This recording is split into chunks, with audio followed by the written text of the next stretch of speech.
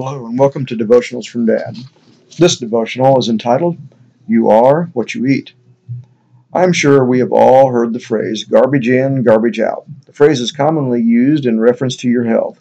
If you eat nothing but junk food, your health will suffer. You certainly will gain weight. You may also suffer from other diet-related illnesses. For example, if you drink too many energy drinks, your heart rate will be elevated, your blood pressure will increase, and you'll have a difficult time sleeping at night. Unfortunately, I know that from personal experience. So you are much better off to eat a balanced diet, control your portion size, eat 3 times a day. Even doing these things, though, is no guarantee to a healthy, long life. You must also incorporate some exercise into your daily routine. Even if you do everything right, this is still no guarantee of a long life. You may have some underlying health condition that you simply are not aware of. Even if you have perfect health, you cannot control the world around you, and you may have an unexpected accident because of someone else's actions that is completely out of your control. That may suddenly end your life. Your spiritual health is very similar to your physical health. What do you put into your mind every day? Are you surrounded by people that constantly gossip and tell dirty jokes? What do you watch on your TV or your cell phone or your computer daily? What do you listen to daily? What kind of junk are you putting into your mind? How much of your time is devoted to listening or watching worldly, sinful junk? If you think about it very long, you may quickly come to the realization that your spiritual health is that of a junk food junkie. So, what can you do to improve your spiritual health? Here's one choice that I have made. I listen to nothing but Christian radio. As long as I am driving in my vehicle, my station is in tune to a Christian radio station. My job requires that I drive anywhere from an hour and a half to 3 or 4 hours a day. And I've been doing that now for the last 8 years. And I can tell you there are a lot of Christian radio stations out there now. What other ways can you improve your spiritual health? Attend Sunday school, Bible study, and church on a regular basis. Obviously, read your Bible daily.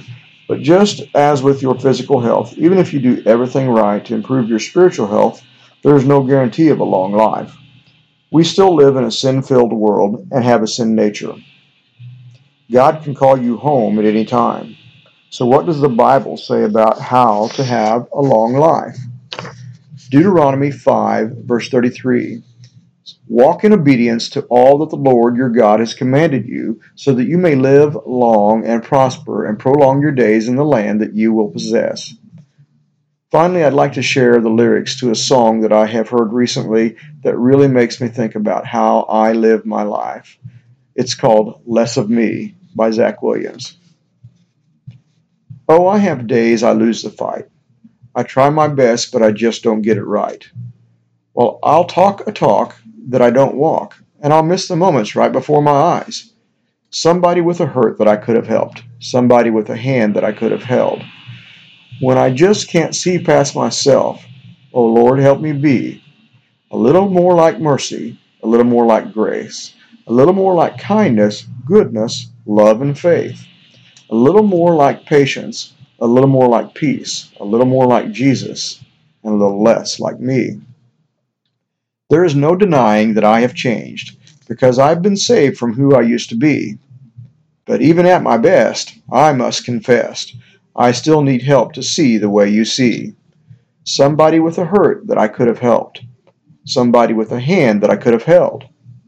When I just can't see past myself, oh Lord, help me be a little more like mercy, a little more like grace, a little more like kindness, goodness, love, and faith, a little more like patience, a little more like peace, a little more like Jesus, and a little less like me. I want to feed the beggar on the street. I love to be your hands and your feet. Freely give what I receive. I want a friendship first above all else. Love my neighbor as myself. In these moments no one sees, Lord, help me to be a little more like mercy, a little more like grace, a little more like kindness, goodness, love, and faith, a little more like patience, a little more like peace, a little more like Jesus, and a little less like me, a little more like everything I preach, A little more like Jesus, a little less like me. A little less like me.